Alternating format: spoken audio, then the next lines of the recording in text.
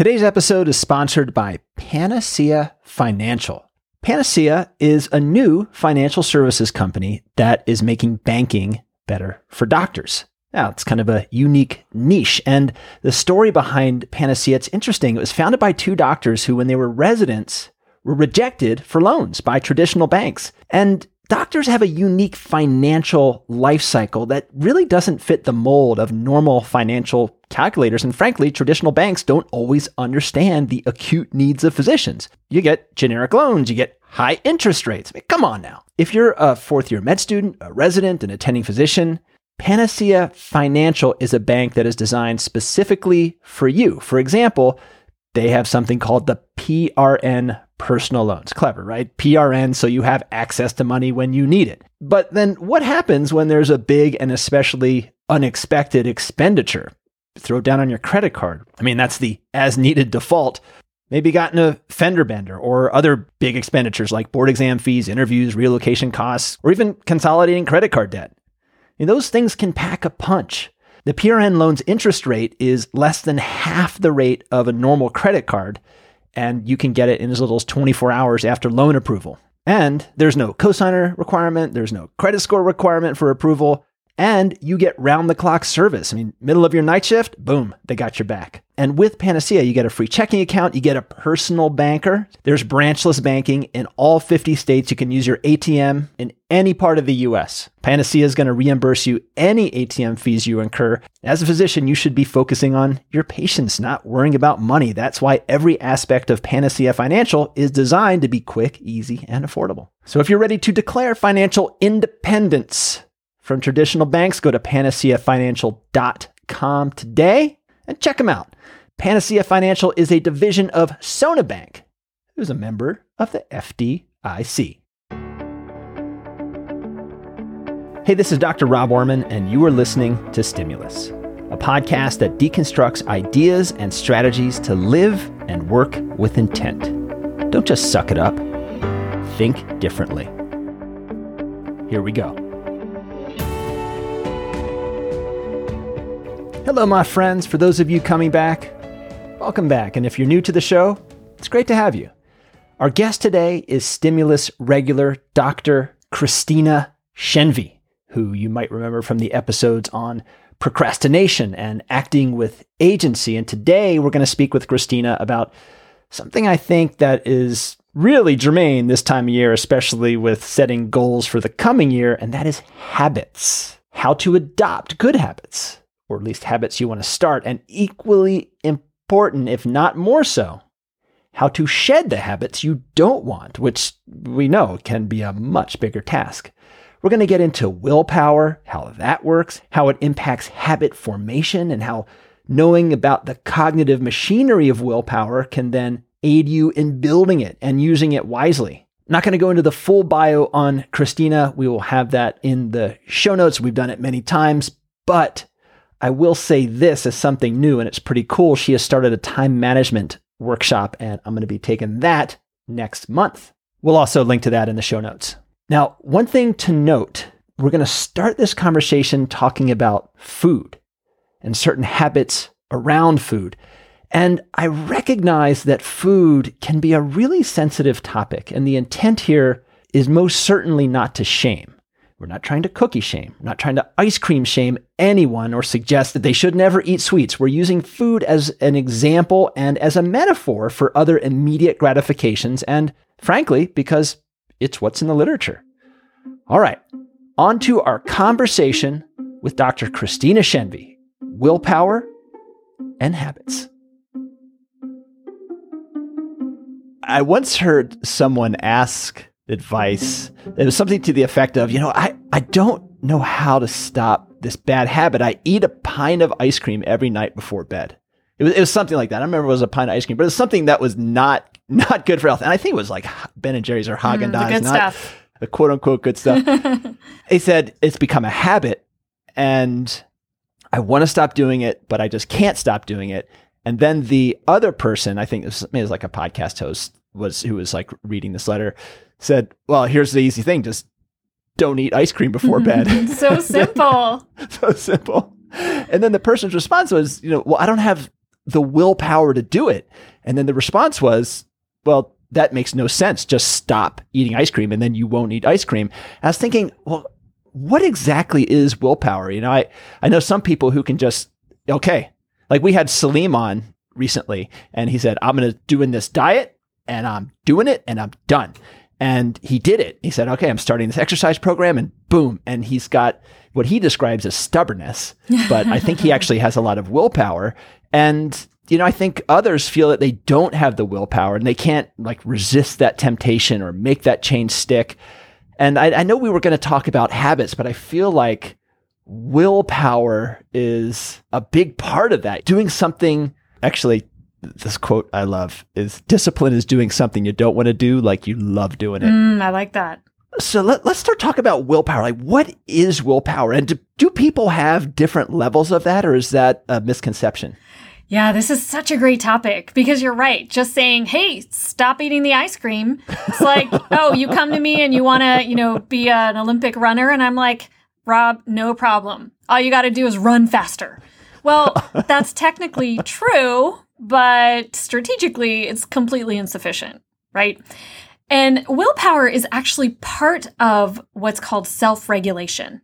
Self-regulation has 4 components, and it's basically the ability we have to do things that we kind of don't want to do in the moment. So, for example, with the food comparison, you walk downstairs and you see this piece of cake left over from last night, and you're like, oh, I want cake for breakfast.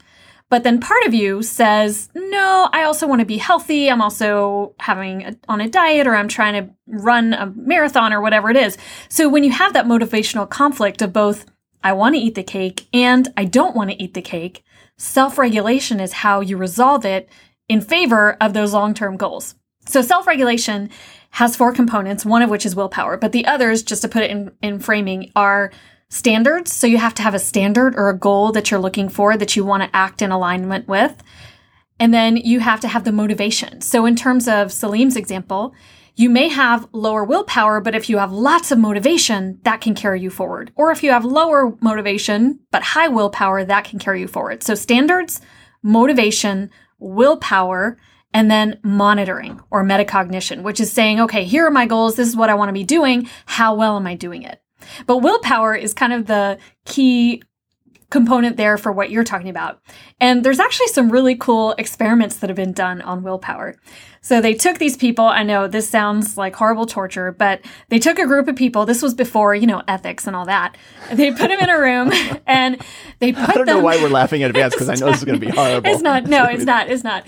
They put them in the room with these fresh, wonderful, gooey chocolate chip cookies. And they made them come in hungry, so they hadn't eaten for a few hours, and they sat them down there. The aroma of the cookies is filling the room. It smells like just comfort and happiness in your grandmother's house. And they told them, don't eat the cookies.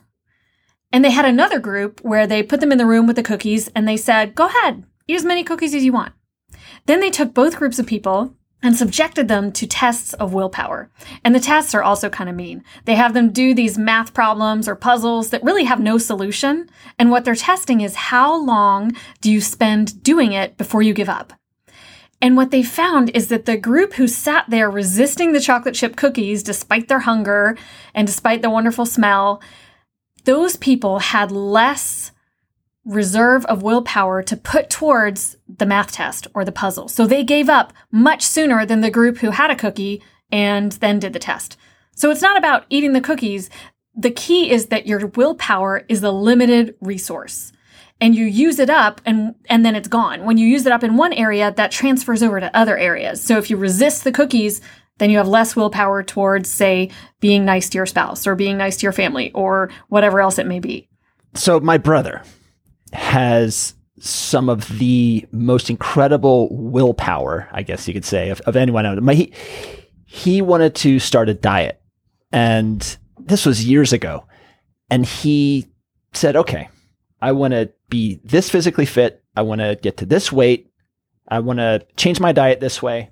And, usually when you try to take a big bite of something, the less successful it is, right? The more big moves and the fewer micro moves you make, chance of failure much higher. But he changed his diet in a day, and it was a dramatic change. he started working out like a monster. He became fit. His diet was healthy, and it's been years. And he just he started it one day, and he stuck with it.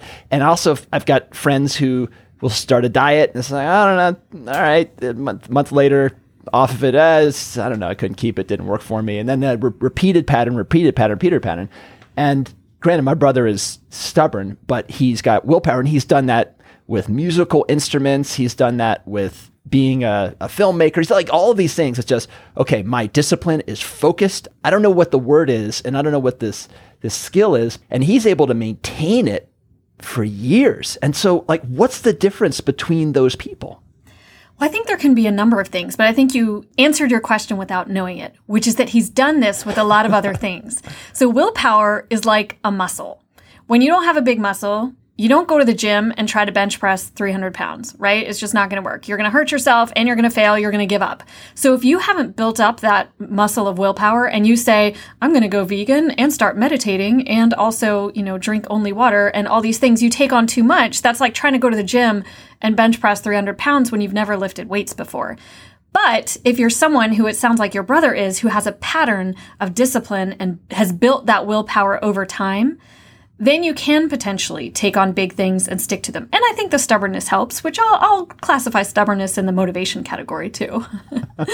But what happens is, we take on so much and we have that limited resource of willpower. So imagine like every time you try to do something difficult, you have a jug of willpower and you pour a little bit out. So every time you resist the cookies and instead you eat the kale, you are pouring out some of your willpower. And then by the end of the day, you feel so depleted.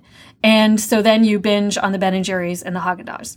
Whereas over time, you can both build the pitcher, so create more willpower, and you can learn tricks or habits so that you don't drain your willpower all day. Because once it's drained, two things happen. One, you feel those temptations more strongly. So if you're hungry and you're drained at the end of an overnight and I put something tempting in front of you, you will feel the urge for it more strongly and you'll have less reserves to say no. So my guess is that your brother has built up his willpower pitcher over time.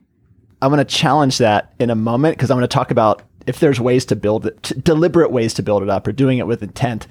Oh, there you go. The mission of this podcast to be able to do it with Living intent. With intention. And focus. Yeah. So before we do that, there was like some experiment in the 70s, like with marshmallows and kids and then how they did in life. Yeah. Like that this might be something that's kind of interwoven into your fabric that sort of has like this determinism. I don't know if determinism is the right way. What was it? What happened there? Yeah, so that was a great set of experiments back in 1972 by Walter Mischel. He was a Stanford psychologist. And, another food-based experiment, not quite as mean, but he put kids in a room with a marshmallow and said, you can have this marshmallow now or wait 15 minutes, which for kids, that's a long-term. That's like a long-term goal, waiting 15 minutes.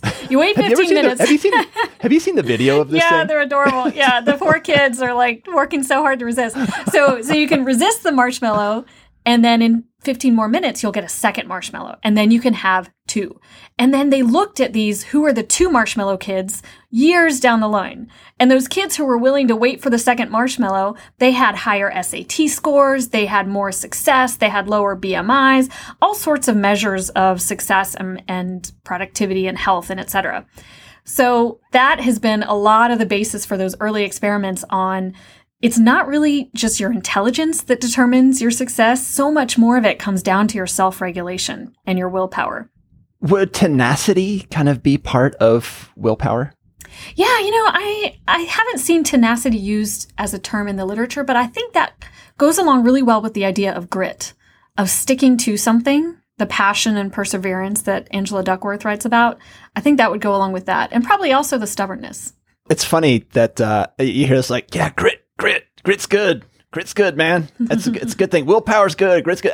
They're all part of the same. They're all related. They're all part of the same pot. So how do you build it up? I mean, how do you set yourself up for success with willpower? Let's go back. Let's talk about the person who wants to get out of that bad habit of eating the ice cream. They think, I don't have any willpower. Yeah. I don't have any willpower for anything. First off, the self-image is not there to set themselves up for success. But like, how do they build up their willpower muscle?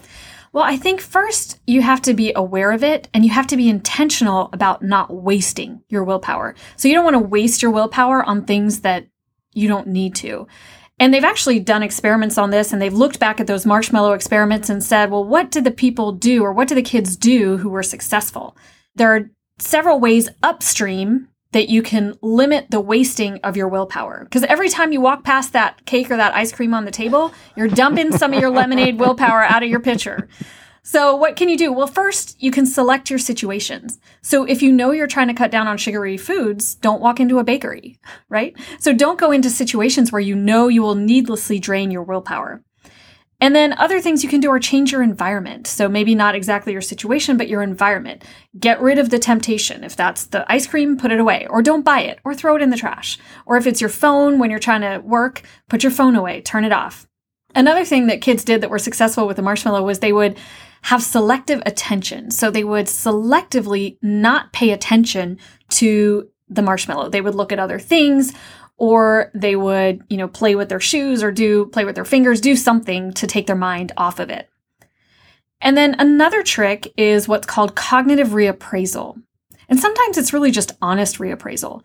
Like if you're looking at that tempting food, saying, you know what, it's actually probably not going to taste that good, or it's ultimately going to be a disappointment. Like that's actually true. Or something I've used, which, may gross people out, but when I look at tempting food that I don't want to eat, I look at it and I'm like, it's probably rancid. It probably has arsenic in it. There's probably something really wrong with it. So I just cognitively reappraise it in my mind, and then all of a sudden it's not tempting. Now I'm not wasting my willpower avoiding the cookies in the break room, and I can save that willpower to deal with challenging situations or deal with emotional situations with patients and things like that. With that cognitive reappraisal, are you kind of attaching a negative tag to something that might have had a positive or dopamine surge tag to it before? So I'm gonna totally make this up. We'll keep on the ice cream thing. Think, oh, look at that ice cream. So many people have suffered in the making of that ice cream, and I am just contributing to their bad situation, and that company is owned by this horrible person, and I'm supporting them. Just kind of, I don't know if that's cognitive that behavioral got therapy. Really deep and dark all of a sudden. Yeah, I usually just pretend somebody spit in it. Well, I was thinking for the long term, when you think about that, it's like, well, what do you associate it with? I don't know if tag is the right word, but instead of, I see that and I know, it's going to be I really want it. This would be so good. Or another thing that I'll do is ask myself, what is the job I'm asking that ice cream to do? Because it's never just about the ice cream. Oh, wait a second. You know what we just tapped into? Oh. That is pure Shenvi right there. That is pure Shenvi. So yeah, go on with that. Yeah, what's the job I'm asking this ice cream to do? Am I asking this ice cream to make up for my bad day? Am I asking this ice cream to make up for the fact that I got a patient complaint and I feel really bad? Or am I asking this mindless entertainment to fill the, emptiness and loneliness that I'm feeling right now? So really, a lot of the things that we use to distract ourselves and those immediate gratifications that undermine our long-term goals, we're asking them to do things that they can never do. And then I remind myself, you know what? This mindless entertainment is not going to fill that hole. And I'll feel better if I do something important for myself, like calling a friend or going to exercise or whatever it is. So we've talked about these ways, like, here's how to, hack it. Here's how to hack willpower. But how do you build that muscle over time? Like repeated, like, all right, here's my trajectory. I'm going to be someone who has more willpower. Yeah, so they've done experiments on this. It's pretty cool that you can build your willpower over time. In the experiments that they did, they would have people intentionally try to change some sort of habit. So they would, for example, if there's somebody who swears a lot, they would say, okay, you have to not swear. Or if you slouch a lot, this is me for sure, you got to not slouch. So for several weeks, they would have them force themselves to not slouch or not swear or not bite their fingernails or whatever it is. And they would do tests of their willpower before and after. And they would see that through practicing willpower on a daily basis, they were able to build it over those weeks. But there's also another kind of cool hack, I guess, which is that once something becomes a habit, it requires a lot less willpower. So to really get yourself to do those difficult things, it works best if you can create a habit around them, like going to the gym. It's so hard at first when you've been, home for a quarantine or pandemic and you haven't been to the gym in a long time. It's hard to get yourself to go. But then when you go regularly, it's like, yeah, this is just part of my day. I come home, I put my shoes on, I go to the gym. And it no longer requires any willpower. Oh, I love that segue to habits, because this is really what I wanted to get to today, was how to form habits, how to get rid of bad habits, more so how to replace habits I don't want with habits that I do want. And I really want to know how to get my kids to pick up their dishes and throw them in the dishwasher. Okay, so that's going to be... I can tell you about habits. I don't know if I can do magic. Okay. All right. So how do we create new habits? Yeah. Well, a lot of the times we do it and we're not even conscious of it.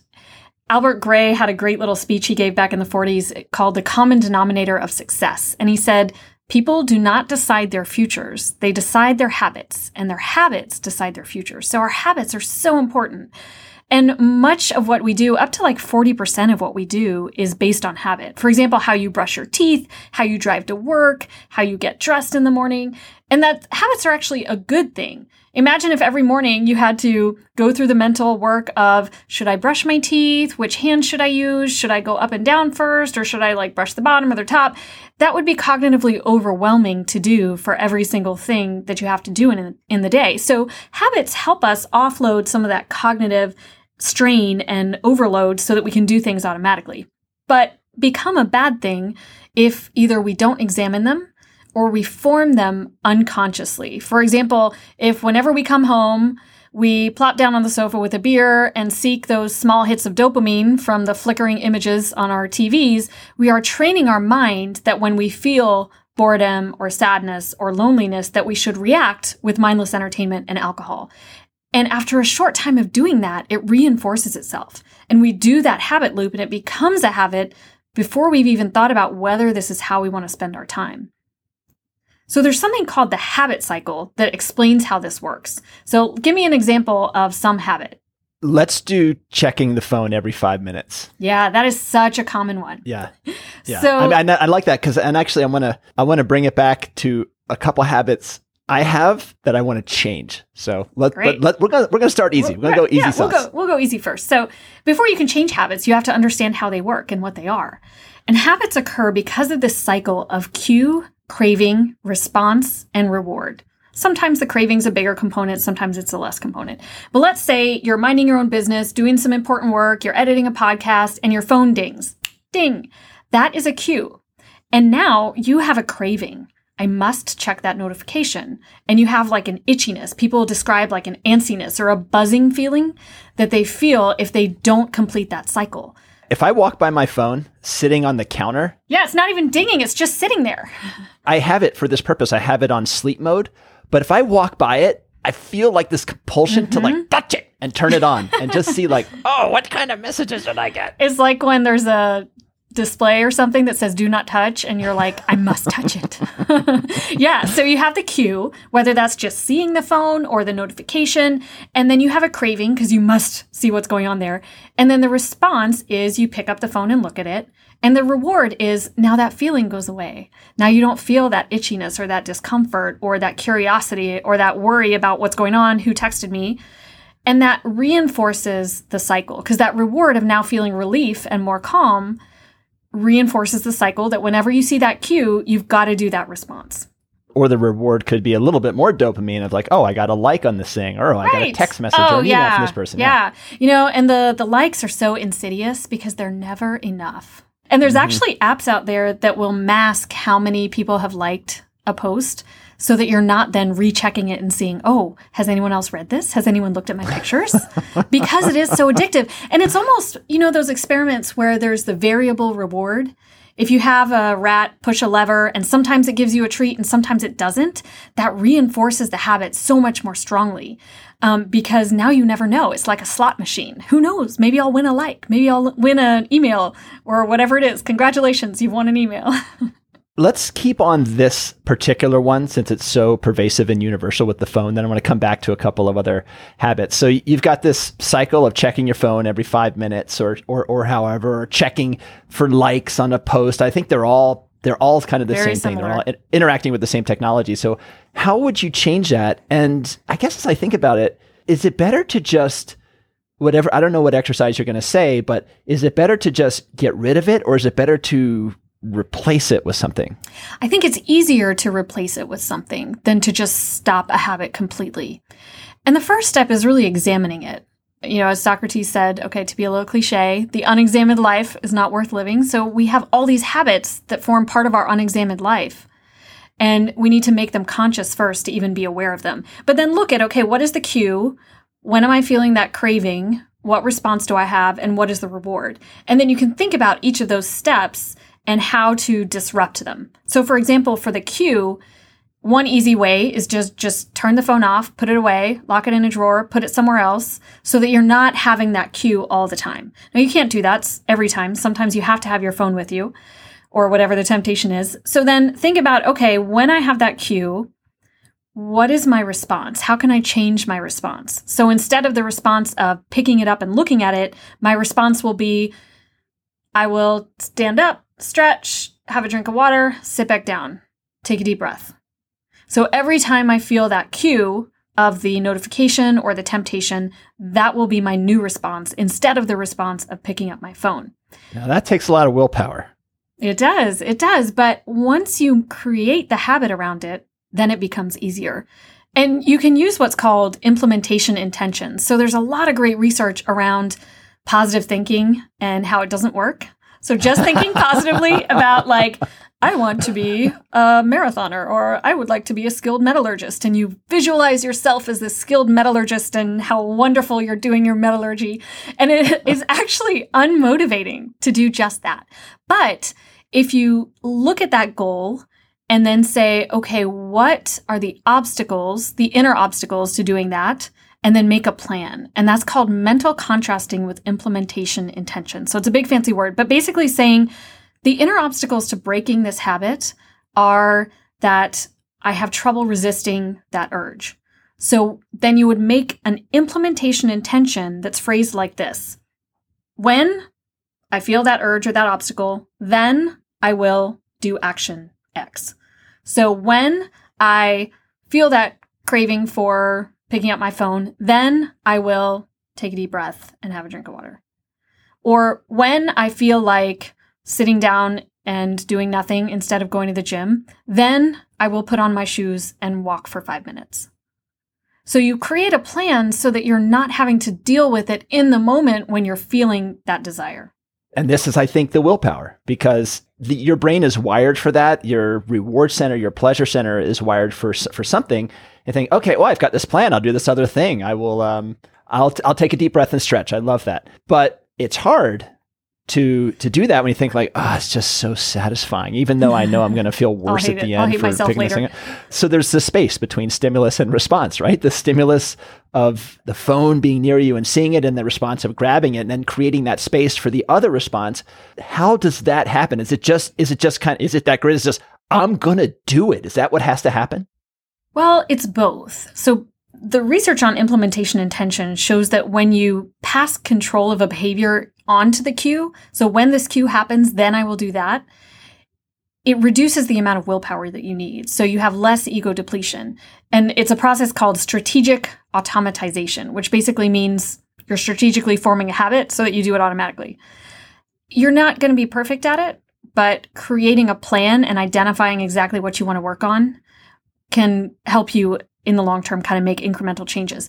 The other thing that you can do is think about not just the action that you want to change or the habit that you want to change, but what is the identity that you want to have?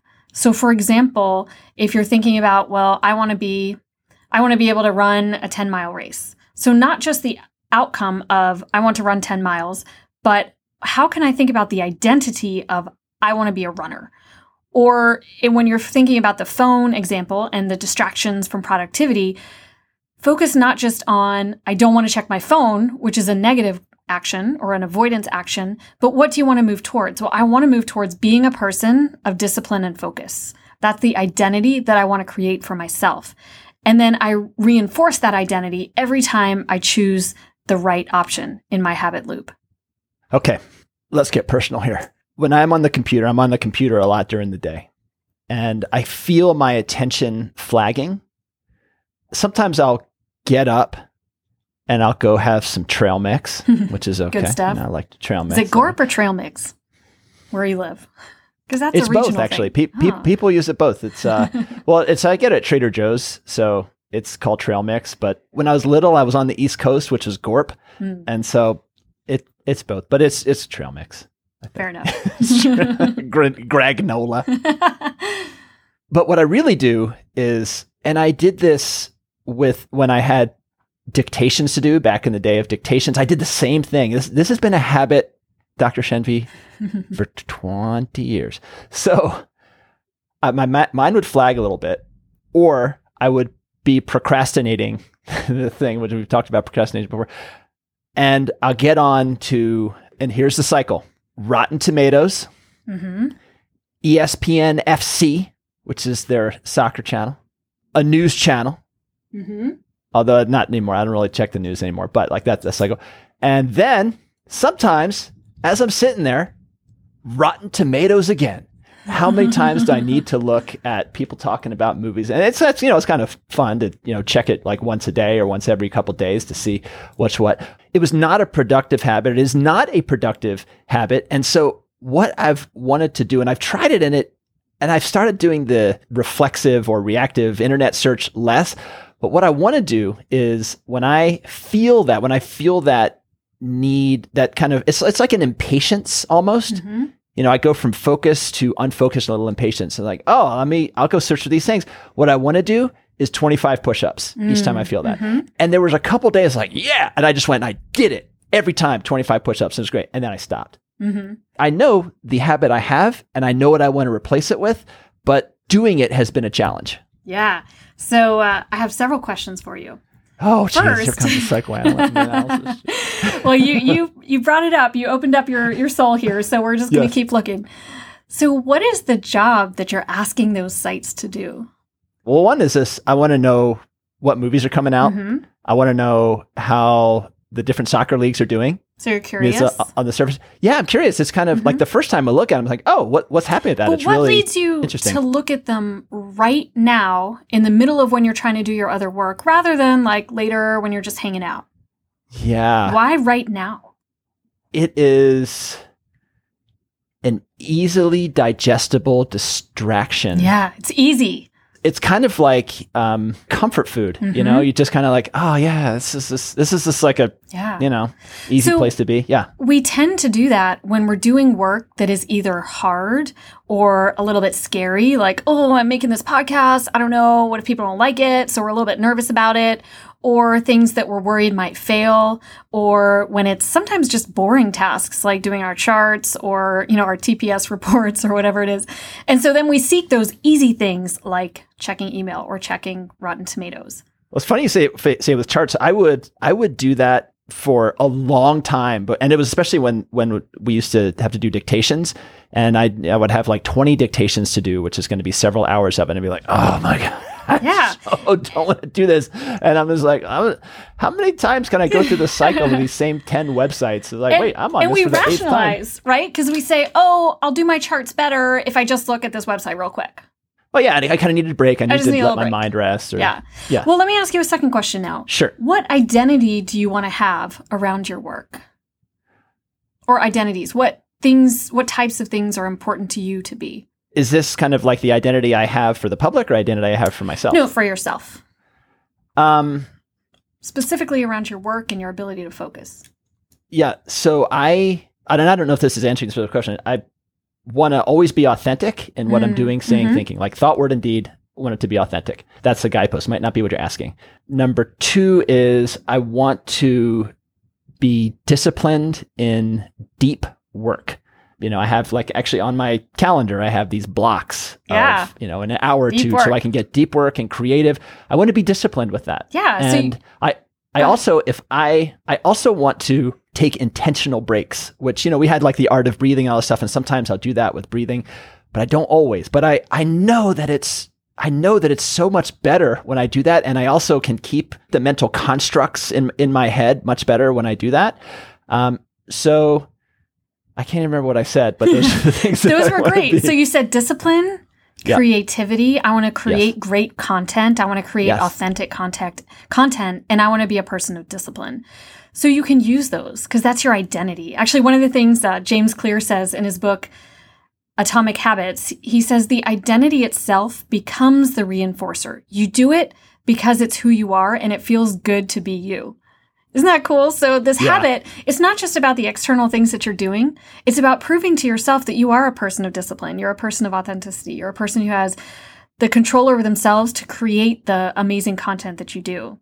So you can leverage that. When you're feeling that cue, that itchiness, that discomfort, that I've just got to check my phone, I've got to check these 10 websites real quick, and then I'll feel better. I'll go back to my work stronger, which is never true.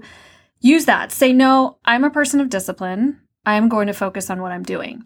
And then create that new habit around either that mental mantra or the physical mantra of breathing. I loved your segment on breathing. It was awesome.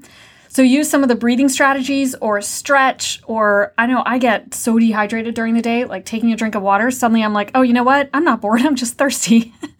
So create a new habit and leverage that identity that you want to create. I've heard something about linking habits. Like if you want to make a new habit rather than just putting it out de novo, and actually I want to get into a couple other habits in a minute now that we're, having a full session. Rather than creating it de novo, like, oh, I want to stretch every day. I want to be like Sting when I'm in my 60s. And Don't we all?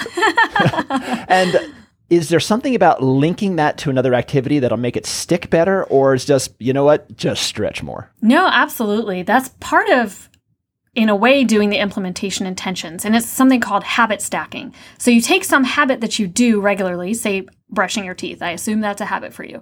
You brush your teeth. I mean, I'm only on video. I can't see you here, but it's actually quite a ritual. It's brushing. It's flossing. It's the water pick. The mouthwash? Oh, you got the water pick. No, no mouthwash. My I got a really good buddy who's a dentist. I guess he's probably listening to this right now, and I get all the great inside scoop on the world of dentistry. And mouthwash, I'm going to tell you, Dr. Shenvi, is a scam. Really? Yeah. No. It apparently is not really helpful unless you're doing like a real fluoride mouthwash, like a prescription one. But they don't really help your teeth. They give you fresh breath.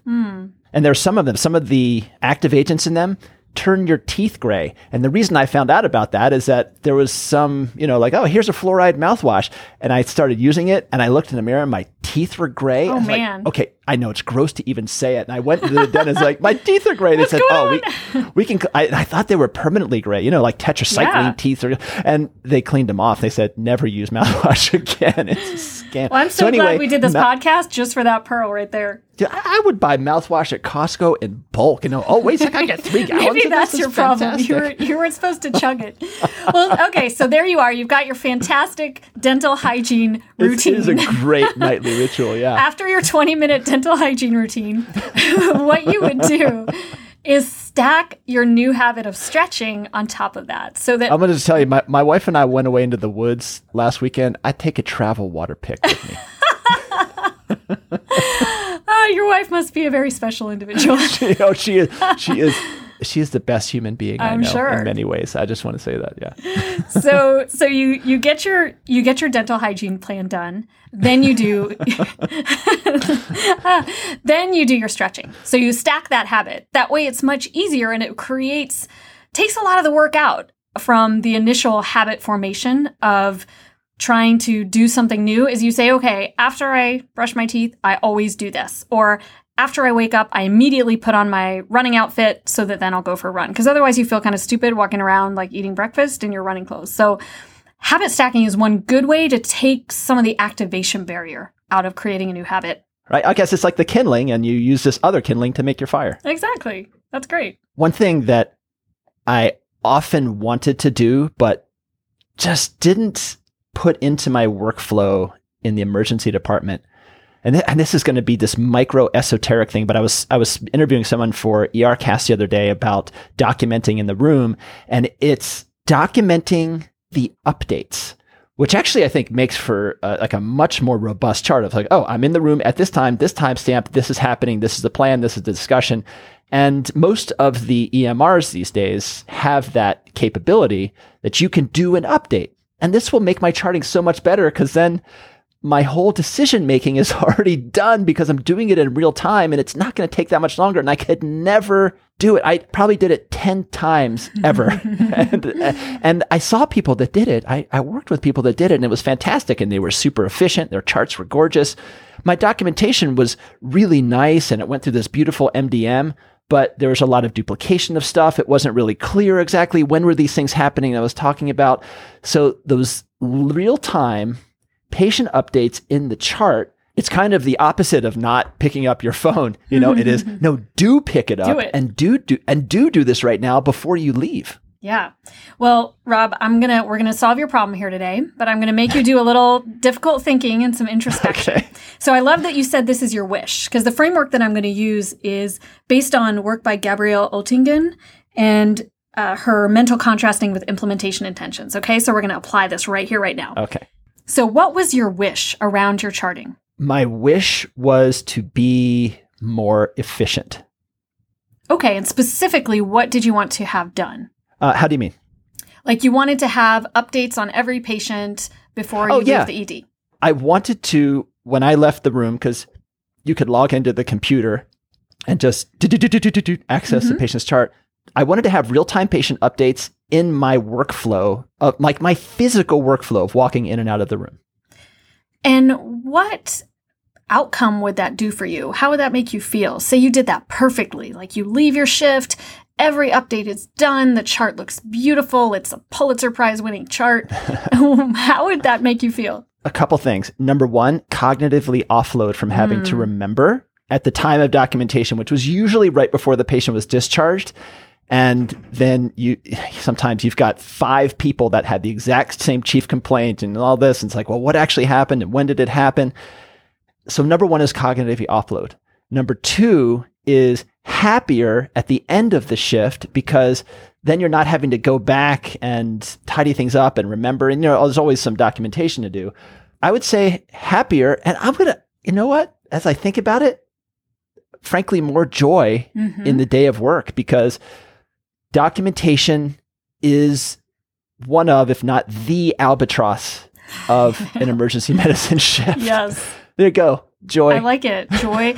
So that outcome, that fantastic utopian outcome of feeling mentally free, because you don't have all that stuff rattling around in your head. And that's actually something called the Zeigarnik effect, which when you have an open loop or something that you haven't finished, it creates a mental tension in your mind. So you have all these balls bouncing around in there. So you want to feel happy. You want to feel mentally free, cognitively unloaded.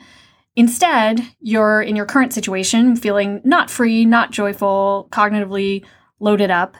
So what inner obstacles are you facing that you would have needed to do to get that outcome? Not like, oh, the ER is too busy, people keep asking me things, coronavirus, whatever. What are the inner obstacles?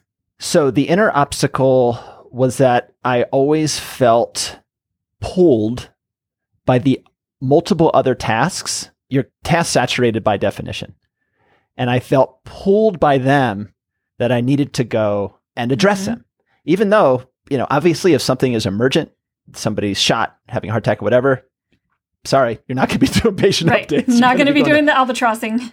Right. But 95% of the time, that's not the case. 95% of the time, it's work a day in your comfort zone of flow and movement. Yeah. Even if I was interviewing a patient, and they started kind of going long and it was this wandering history, I would be thinking, oh my gosh, I've got that patient with chest pain in the other room that I need to go reassess. And I know that this consultant's going to be calling back. And this kind of like, okay, the mental tasks would kind of be this inner voice. And it wasn't a lovely inner voice. It almost never is.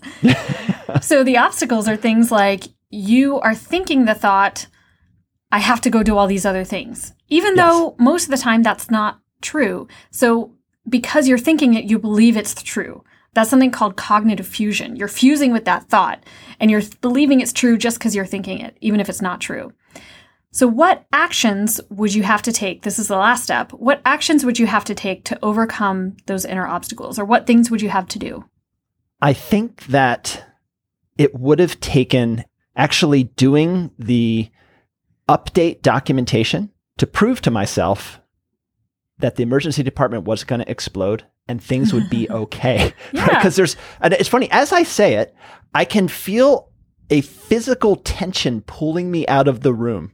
Like, you got to go, you got to go. Yeah. Or let's think about it this way. What tangible action would you have to do to make this happen? You walk into a patient's room. What do you have to do? What's the immediate next step to make this happen?